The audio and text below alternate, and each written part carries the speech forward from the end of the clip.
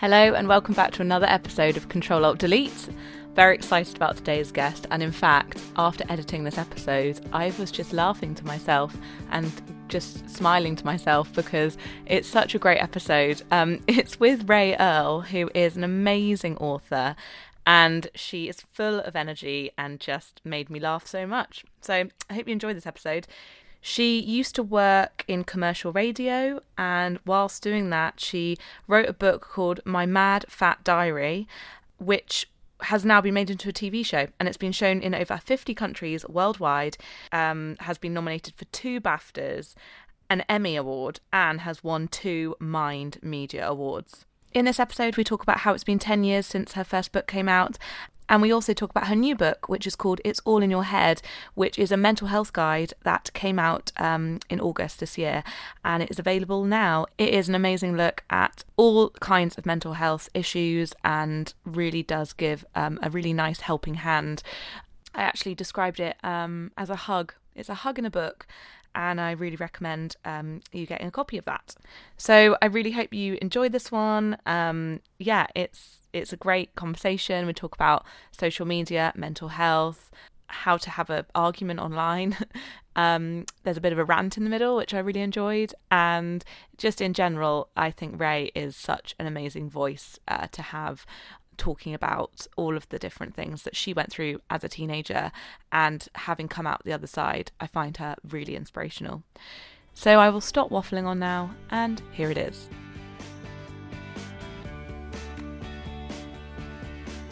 Very excited for my guest today, someone that I've pinned down because, well, it's very early, isn't it? I left home at 5 o'clock this morning.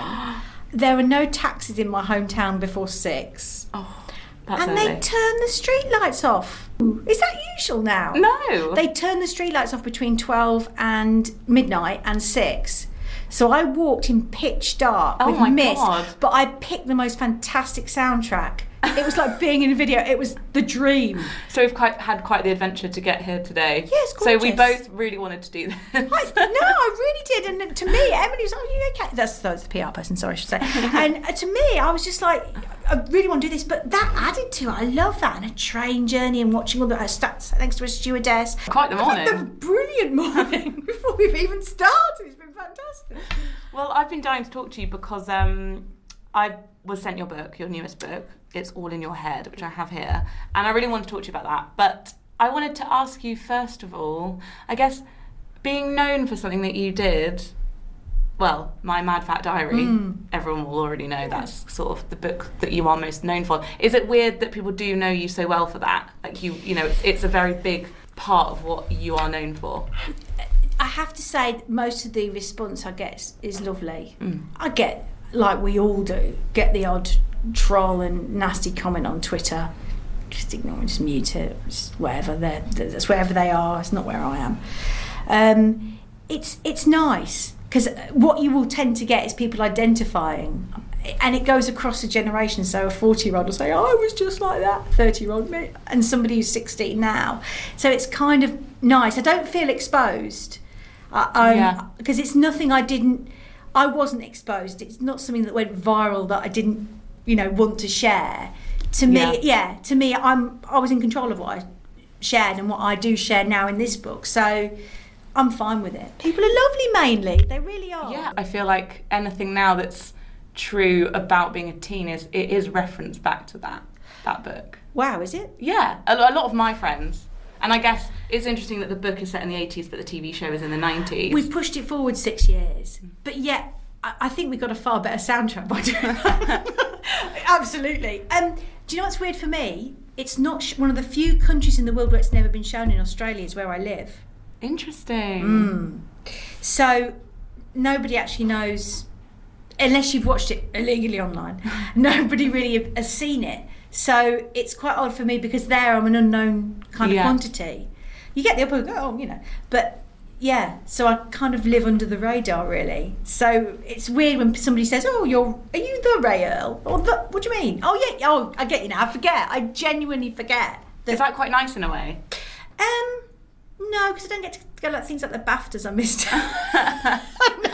which I would have loved.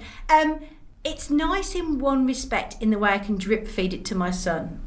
So when he was over here, we met up on Monday with some people actually in the book and in the series. And they said, do you know what your mum does? And he goes, yeah, she writes. But that's all he knows. He's only 7. It's not really Mad Fat Diary time. But it's nice to be able to kind of drip feed that and not put it all on him too quickly. Yeah. That's is it been 10? Is it a 10-year anniversary, or is it just 10 years since the book came out? Yeah. 2097. Oh my God. It does feel like 97 was 10 years ago. Doesn't Yeah, it does. 2007 the book came out. So we've just had the 10th. Which is, when I think about what's happened, it's insane. I almost can't think about what's happened. If I did, I think it would just freak me out a bit too much. I tend to just take it as things come minute by minute every second, because otherwise it'd be too freaked out. Yeah, it's too freaky to kind of look back, isn't it? But then do you look back at that 10-year span and just think, wow, so much has come out of a book? Because apparently it's quite rare. Someone told me that it's quite rare actually to write a book and for loads of stuff to happen because of that book. Normally a book comes out and, quite depressingly, sometimes it kind of disappears. And I think that's a fair assumption of the situation. Yeah, absolutely. And I've written books where you write the book and you might get the odd bit of feedback, but that's kind of it. And the book is the achievement in itself, and kind of you give it over and then you've got no control. And I think that's kind of, that's kind of the publishing process. Whether people take or they don't take to it, it's out of your control. And people move on. Absolutely, people move on. That is so true. So what might be great this week might not be great, especially in our world now, in 2 weeks. Yeah, if you're hinting, lovely Emma, that I've been exceptionally lucky, the answer is bloody hell yes. Oh my God, yes. I feel really weird about that. Luck. I do too. But then I think it's like the luck and privilege thing is like on two sides of a coin. I examine a lot of things about this, because I think luck is basically saying I didn't have a hand in it, which is, I think, is profoundly something I was told to do as a girl. If something good happened, not by my mum, but by society, my mum was the opposite way. You did that, Rach, you did it. I think there it is luck, though. You have to, it's opportunity meets luck that makes things like this happen. But in terms of how the TV series went, it was weird, because the lady who's really responsible for making it all happen was at another production company that I didn't go with. Then she moved to Tiger Aspect, and dear old Jude said we should do something with my Mad Fat Diary, but there was like a 5-year gap between the book coming out and that, and that's normal as well. That's how long things take, Yeah. And then I get looking with casting, because you get Sharon and you get the whole crew and you get Tom who wrote it, and you get all these people. That's luck. And is that one of the best parts? Was it kind of working with other people, like other talented people? Because the thing I find most hard about being a writer is sitting on my own all day, and I miss other humans. Like, I ended up talking to the wall. I'm like Shirley Valentine, who, by the way, was 3 years younger than me in the film. That's depressing. I suddenly realised the other day. No, I end up talking to the wall. So it's lovely working with other people. I do really, because I'm used to being in big radio stations where there was accounts and sales and engineers, and I do miss that very much. Sometimes I go into, this is tragic, but I go into my husband's radio station just for company, and I work there. I know that's tragic, but I know what you mean. You want to be around. I need humans. People. I want stories. I want people to tell me what they're doing. I don't want to sit there just watching Dr. Phil. There's nothing wrong with Dr. Phil. But also Australian daytime television, I can't even begin to tell you. This morning it isn't. Oh my God, and even this morning is enough to drive you up the wall. Well, Emma, if you've had somebody going, well, Jean, that's a lovely new speaker you've got there. Yes, I got it from, that level of advertorial in the middle of a show. Oh my God. It's like 1976. I'm not even. It's worse. So how did it happen when you were working in radio? Did you just start writing the book whilst you were working, and then it sort of? What happened was I was about to bin them, because there was 9 volumes and loads of bits of paper. Stacks. And I was about to bin them, and my husband, who I did the radio show with, said we should do those on air. What? Really? Should we? Okay. So I did them. They were very sanitised. So you got a lot about appearance, but you didn't get a great deal about mental health, because at 8, 10, when they used to go out, you've got to be very careful what you say about sex, what you say about anything at that time of day for a family show. Even in 2003, even like, 14 years ago, things were different. And radio is meant to like pep people up, isn't it? And be like, life is great on a Monday morning, and really everyone's like, oh, here's Anastasia. Yeah, absolutely. And that's not going to go well with depression necessarily. I mean, like I say, things were different then. And we did them in a very sanitised form, and we just got a huge response to them. We really did, and people said, oh, that was my life. And there was me thinking that I'd had the worst adolescence ever, when everybody has the worst adolescence ever, even the people you think that are, swanning through, the swan in the book. Now, even the people who think, are just going through and nothing's bothering them.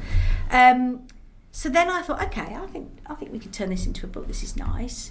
So I wrote them down, edited them a bit so they made sense, because there were some points in both My Mad Fat Diary and My Mad Fat Diary, both books, where I was clearly very unwell, and I didn't make any sense at all.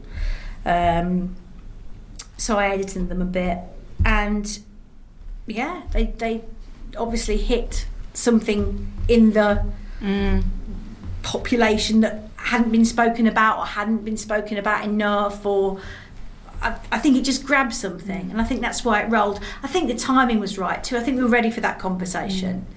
And this is what's really interesting at the moment, like with your new book that I absolutely loved, is thank you, Emma. It's kind of... I'm getting better at compliments. I'm getting better at receiving them quietly. I'm like, I'm not going to go into a weird, like, self-deprecating spiral. I still do that, though. And the other day I was on stage with gorgeous Susan Calman and Sarah Millican and Emma Fallon from Dynasty. Wow. Exactly. And I found myself within about 10 minutes talking about piles. And I think it's because I just default to deprecation and bodily functions, almost like, well, this is where I'm comfortable with bowels and bums. Pathetic but true. And I just default. And I actually got home and just thought, Ray, why? But actually, if you read Kenneth Williams's diaries, he does exactly the same thing. It's like this default mechanism we have, and we can't stop it. It's like we deprecate. Yeah. And I can't work out where deprecation stops and where Ray starts. I just talked about myself in third person. That was ironic. But do you know what I mean? Where you start and it sort of stops. So yeah, I know. I have that when it's like a bird's eye view, and I'm like watching myself, and I'm like, why are you saying that? Yes. Stop saying it. And I think, Ray, you cop. And I can almost see myself, but I can't stop myself. And I'm still... Which is kind of the point I'm making in the book. We're not perfect, and we're not getting it right all the time. You know what? It doesn't really matter as long as it's not causing damage. Yeah, and that was this kind of similarities that it feels like with my fat teenage. Sorry. No. I tell you why you're getting confused. It was the book was originally called My Fat Mad Teenage Diary. Yeah, that's it. You're not getting confused. You're getting it right. So we changed it to TV series. The far more got it. I was like, why do I keep saying it like that? No, because you're getting it right. Then we changed it to My Mad Fat Diary. Right. Which actually is a better title, and I would have called it that. So the book was reissued as that. So actually, you're right. You see. So okay. Good. You've doubted yourself unnecessarily. But it basically opened a can of worms. Lots of people totally identified with it, and then I feel like at the moment we're in this other wave of social media oversharing with a lot of people going, me too, I have anxiety, or I have this, and it feels like everyone has it. I think... and almost people I've interviewed recently who are saying, I almost feel bad saying that I have it too, because it's like I'm just going along with it because it's a thing. It's a thing. I think we've got to learn the difference between anxiety, which is rational, like the anxiety I had today, which was I'm getting up at 5, I'm meeting Emma, I really like her glasses, she's really cool, can't mess this up. I mean, that's a really honest thought process. That's legitimate anxiety, and I can tackle that and go, doesn't really matter, because she's lovely. I can tell her I love her glasses. I can tick each one off. The difference with real anxiety, and I had it on Monday morning, I woke up inexplicably with my heart beating. I couldn't explain it. I had nothing that day. Everything in my life was well. Everything, North Korea hadn't kicked off again for a while. There was nothing, there was no trigger. So to me, life is anxiety. And you've just got to learn to manage it. Which sounds like I'm saying pull yourself together. I'm not. There's a difference between that and that horrible, legitimate, constant, life-sapping anxiety. That's really interesting. And I think it's interesting for the reason as well, for people that don't have never and will never have anxiety. Because to know...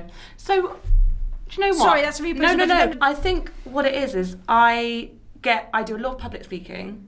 I do a lot of things that put myself out there.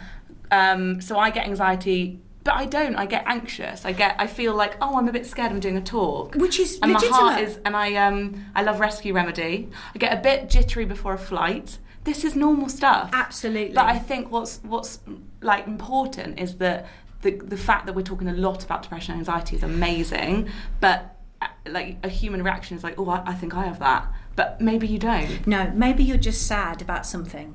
That's fine. Shouldn't medicate sadness. Shouldn't medicate the human condition.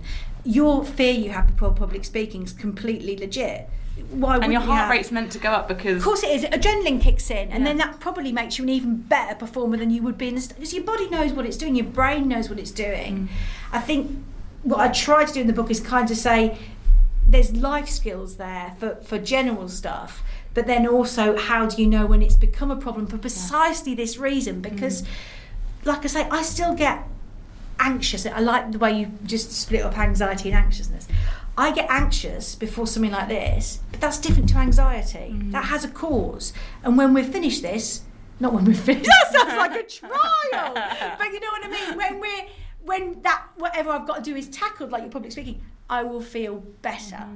And that's different to anxiety. And that's why anxiety needs to be taken really, really seriously, doesn't it? God. I have friends who have diagnosed anxiety, and that, what you're talking about, is that's a whole other... And for me, and it's funny being back actually in my hometown, because I walk around and I think, God, my life was so compromised by that, and therefore my potential was so compromised by that. So where I could be educated, where I thought I deserved to be, there's nothing wrong in Hull University, by the way, but perhaps I would have gone even further, but I was so compromised. So much of my life was rituals and worry and anxiety and hiding in my room that socially, academically, professionally, it stole from parts of my life. And that isn't, I'm not getting that back. I'm not getting being 18 again back, which is probably good. But I would love it again with this head that can manage that, with the tips that I've just had to learn, because we didn't talk about these things. You just were told to get on with it, but nobody told you how to get on with it. So it was some bad things that I put in place and some good things that I put in place to manage it. What was the moment when you realised you needed to write this book? God, that's a good question. Because in my head I was imagining that you had done so many book signings over the last decade for the book, and maybe you'd met people in real life and thought, I could help, or was it more of a sort of, I want to write all of this down myself? It was... I think it was because I still get a lot of social media feedback saying, how did you get from A to B? And I think the response to the show made me, bar the idiots, which you cannot base your life around, and they were definitely a minority. I think that I felt that I'd gained enough experience to just be of help to somebody. But yeah, you picked up on something really important there. Actually, writing that was very, very hard, because it's quite, you're reliving all these not good times. But at the end of it, it helped me understand how I'd got from A to B, which I hadn't before. And you see my Mad Fat Diary, and you see teen Ray, that version, and then you see middle-aged perimenopausal Ray, and you wonder how that went from there to there. I think that's allowed me, selfishly, to sort of get my head around that, whilst hopefully sharing stuff that people, because I just didn't feel that there was anything. There's lots of books about mindfulness. There's lots of great books, but I didn't feel there was anything that was like, you know what, we're all a mess, and that's fine. And this is how to make life better if you're a mess, which you will be if you're human. I didn't feel there was that level of candidness. I felt. I hadn't seen it, but it might be there, but I hadn't seen it. Yeah, no, and I'm quite happy to say I'm a cock sometimes. And I can't help it. I don't want to be, but I get things wrong. And I'm going to get things wrong, and I will still get things wrong, you know? So, like talking about piles on stage. Sorry, it's not very glad. No, but it's a fact. I saw Susan Calman speak at Edinburgh Book Festival last year, and I couldn't believe actually some of the stuff she was saying about how she was told to pull herself together, stiff upper lip, like the way that people dealt with any sort of mental health issues. My psychiatric ward experience in reality felt like a punishment. That's all I can say. It felt like a punishment for being a bad girl. That's the truth. Yeah. Some of it. And this was a long time ago. Remember, this was, and not all of it, some of it. And this was 30 years ago next year, so it's important to say we have moved on since then, a great deal. But there was nowhere to put me. I was in an adult psychiatric ward, so that was inappropriate. And it was very confronting. And I was a very innocent 16-year-old as well. So for me, if you take how it was 30 years ago, people might think there's a saturation point of books, but there hasn't been enough. And if we're talking about how books are received, if one of those books makes a difference, if I had been able to pick up a book and it had said, you've got intrusive thought OCD, you're not actually the devil, that would have freed up, that would have been worth that person writing that book just for me, because it would have given me my life. And it just wasn't there. So we may think there's lots of books about it, but actually compared to books about physical health, not there's a difference, but for want of a better phrase. So true. You know, the book that I have loved recently is Robert Webb's book, which I think if you're from Lincolnshire as well, you just think, because where you live as well has a huge bearing. And I try to explain to people Lincolnshire is like a country on its own, really. And how he describes it, I get it. And how he describes how he was like put down that way of being a certain type of boy. I felt that way about being pushed down that being a certain type of girl. So the more books like that, the better. How can it hurt? No, exactly. And I hate this snowflakes business. I fucking hate snow. It's such bullshit. And you know what? I remember the person who was great with me when I was really ill was my great granddad. He died in 1989 when I was 16, 17. He was like 90 odd. It's really, until right to the end, he was really clear as a bell, lived on his own.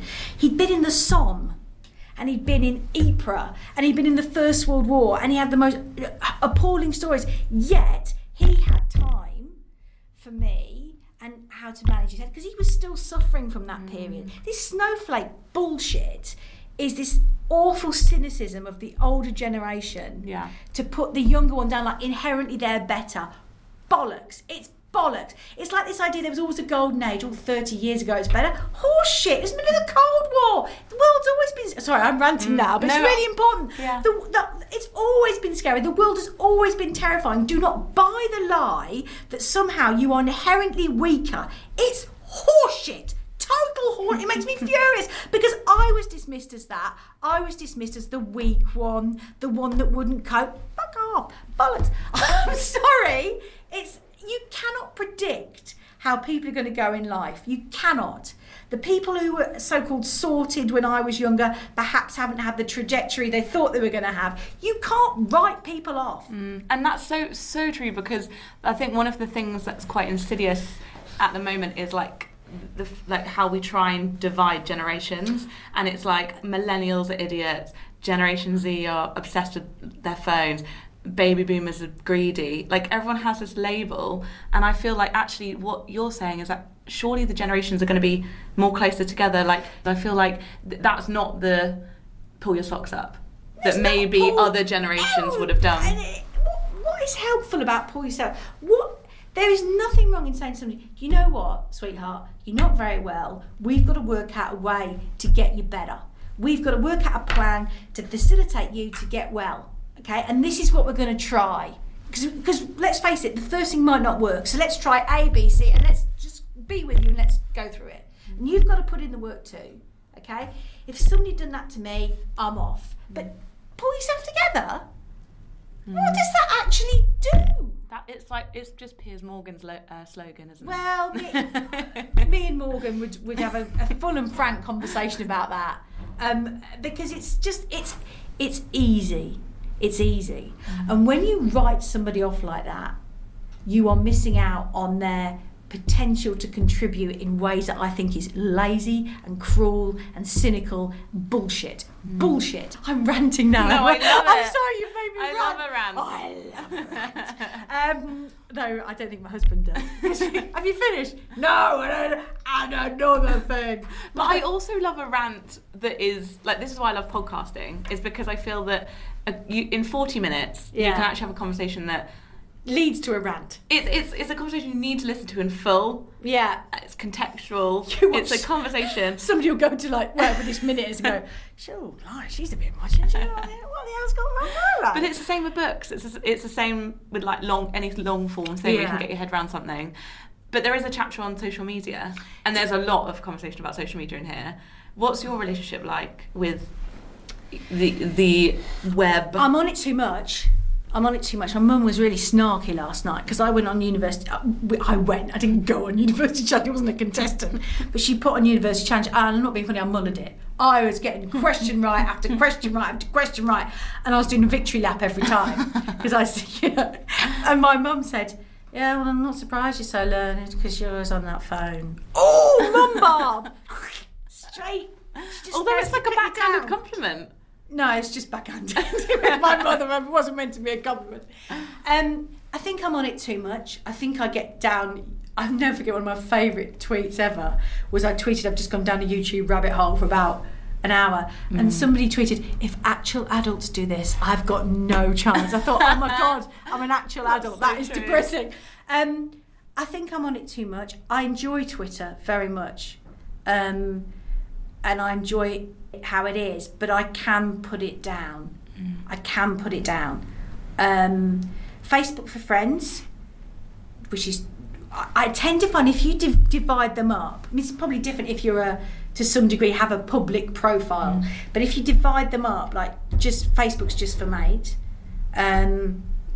Twitter just like publicly, Instagram, nice, lovely, love Instagram, nice photos of London. I feel like I'm different people on different ones. Well, because Twitter I'm like really angry and really snarky. Yeah. And then on Instagram I'm like, oh, nice things. But the only thing is, Twitter's a bit like being in a playground, I think, even at 45, and seeing the cool kids over there and thinking, am I part of the cool kids? That's pathetic, and then you hate yourself for even caring because you're 45. But yeah, I think I can get off it. I can give it up.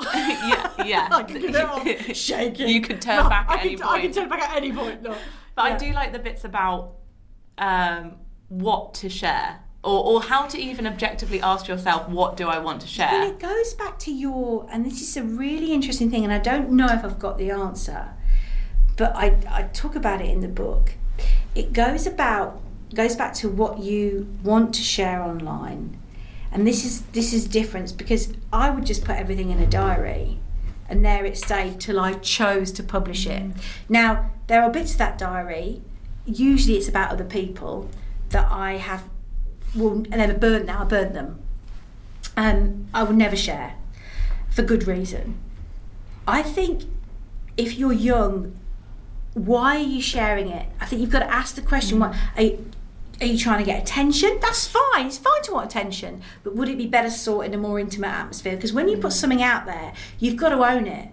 Because I know this, if you put your life out there, because I can see sometimes people looking at my arms to look for the self-harm scars, and you think, okay, well, that, you know what though? I've put that there, and that's fair enough.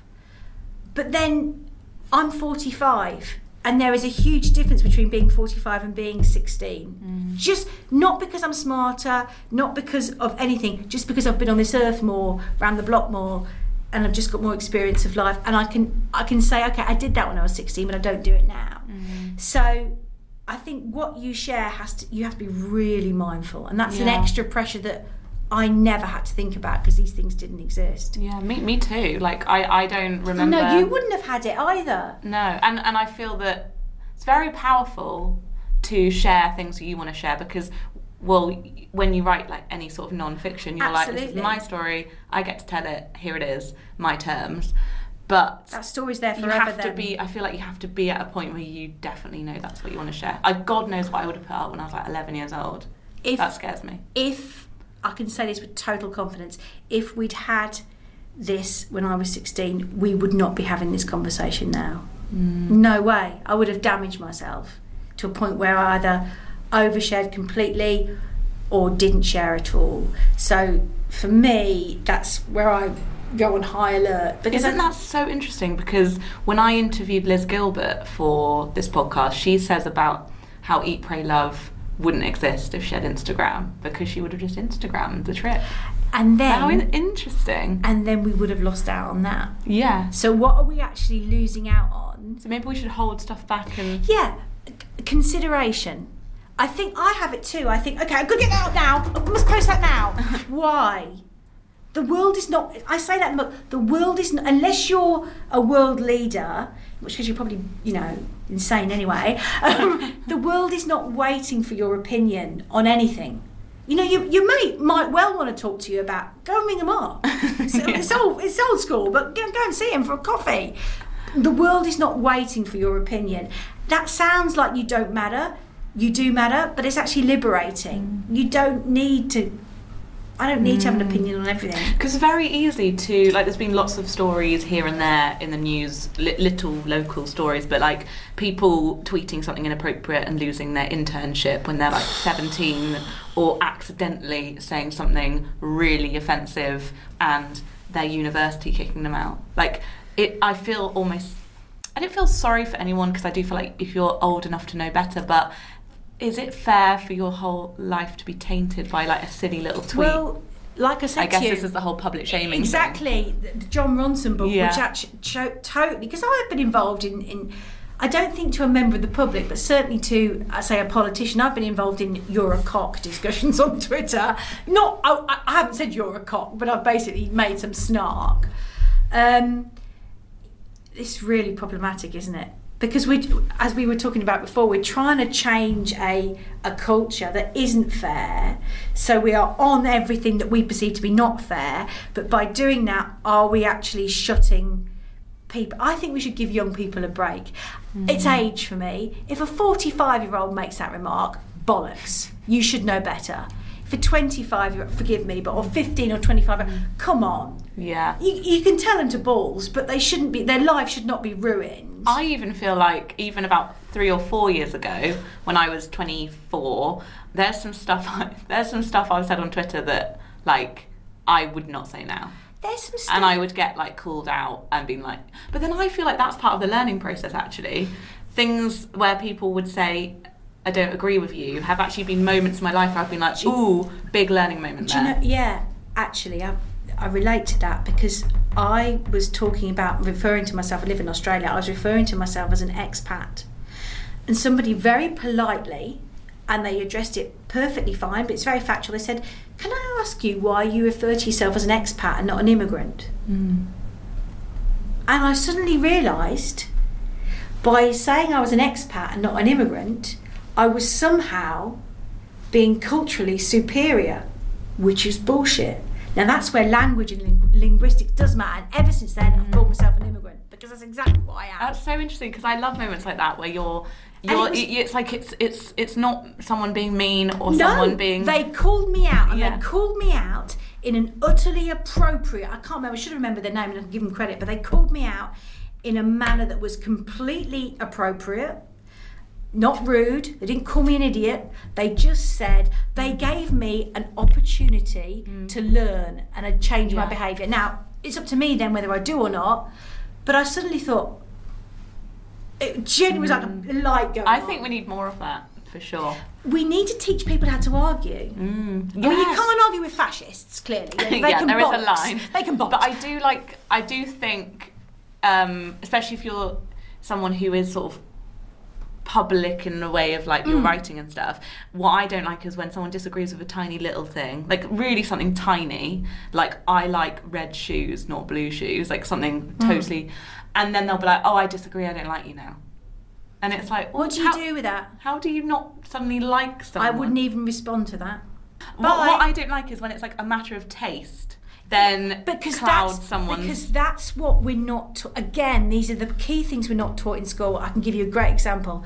I do not, and this is heresy, I do not find Monty Python funny at all. I know you're pulling a face, Emily Piago lady. That is a matter of taste.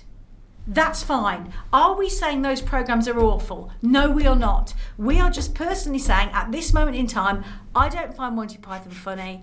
Every couple of years I go back to Python and say, okay, I'm going to try it again, see if I've changed. Hasn't it yet? But you see, it's heresy. People go, you're stupid, don't like it. No, I'm not saying it's bad. It's clearly iconically brilliant. I'm just not feeling it. Yeah. You know, you're not feeling the Bake Off. Is this the new version or the old version? I mean, I just think I'm not like. Well, actually, my other one, I might cut this out. Is no, don't, no. No, I don't like dogs. Oh, that's mental. Sorry. I know. No, it's not. No, don't cut I'll leave it in. Because that's no. No, the thing is, like, but I can't really go around saying that. Why not? People love dogs. No. Hang on. There's a really important thing here. There is nothing. We had this in the car because a personal hate of mine. I love how I was like, I might cut that. No, don't cut that out. It's just because it's brilliant. A personal hate of mine is this new thing. Actually, it's a different point, but I'll come to that in a minute. It's fine to hate dogs. It's fine. No, it really is. I'll be honest with you, it's a big step for me. But thinking you don't like dogs is very different to being mean to dogs. Yeah. So it's fine not to like dogs. I'm looking at you in a different way, I freely admit. But, no, I actually do like dogs. I just I just wouldn't have one on my sofa dribbling. Like I don't want a dog. Emma, that's fine. Okay, that's totally fine. It's fine not to like dogs. Okay, it's like this new thing. You're not okay with this. You're like, it's fine. I'll be honest, staring into space. Look, I think it's fine not to like dogs. Right, because this is a vlog class, whatever it's called. You see me putting a face. It's fine. It's action and words. It's like this new thing. Oh, we like Donald Trump because he speaks his mind. What is so cool about speaking your mind? If I spoke my mind, I know. Contribution to other people's lives. It's like you've got to be careful of the friend who's like, I'm going to be brutally honest with you. What bullshit's that? You don't need that. And it's just their honesty. It's not the truth. The truth is often as variables. You know? So it's fine not to like dogs. Ray shifts chair to left. No, but that's a really good point. It's fine not... And then you can It doesn't have to be like a binary decision on whether you like someone as a person. Absolutely. And then you've just said, well, this is the reason why. So I can say, okay, well, I can get dribble on sofas. You know, if you've got a fabric sofa. Also, my dad was bitten by a dog when he was younger, and I think... Formative. What your parents like and don't like at that age... Like, my mum doesn't like cucumber, I can't eat cucumber. Like, I do think this stuff... I think we can all go on that one. Love it. Right, well, I could talk to you for hours. Last question, which I'm sad about. What are you... I always ask this, what are you looking forward to for the rest of the year? It doesn't have to be work-related, or it can be anything random. Okay, I'm looking forward to the new series of The Crown. Intense self-loathing, but I really am, and I'm looking forward to Christmas because I love it. Yes. And I'm looking forward to I've got a series starting in Australia about a girls' soccer team. Wow. And I'm gutted because on the day I've written it with other people, but the day that I fly back to Britain, they're showing it in Federation Square in Melbourne for International Day of the Girl. Why do you keep missing big events on both sides? I think people are doing it on purpose. I'm beginning to think they don't want me at parties. I'm actually really well behaved. Like I say, like the bacon area, I just kind of see things before they happen. But yeah, so do you know? I really look forward to lots. I look forward to going to the Lenna Valley Post Office where I live to see John and Michelle. I look forward to pretty much.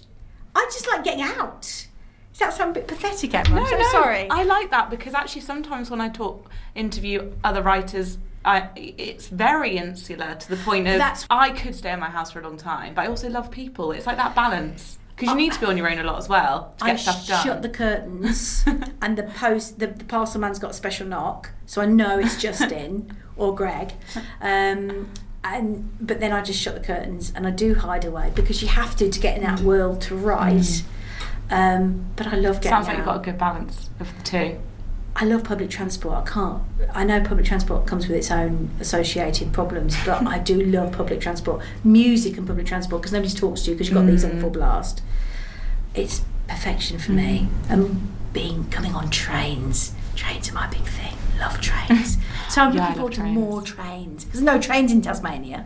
So, so trains. Yeah. I'm the same. Like, sometimes, like, people say, oh, poor you've got a 3-hour train later. And I'm like, no, it's peace and quiet looking out the window.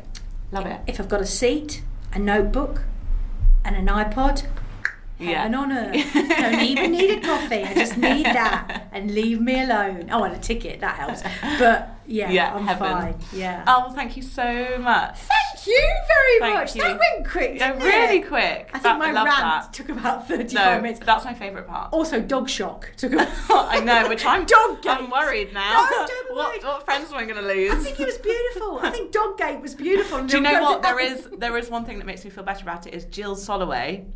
In her book, there is a chapter on how she doesn't like dogs. It's not just me. No, I think there's loads of people. What if there's secret dog haters out there? I think there are, but as long as you don't harm the dog. No. I would cuddle a dog. Would I though? I think I'd just pet it from afar. You can just smile at it. Yeah.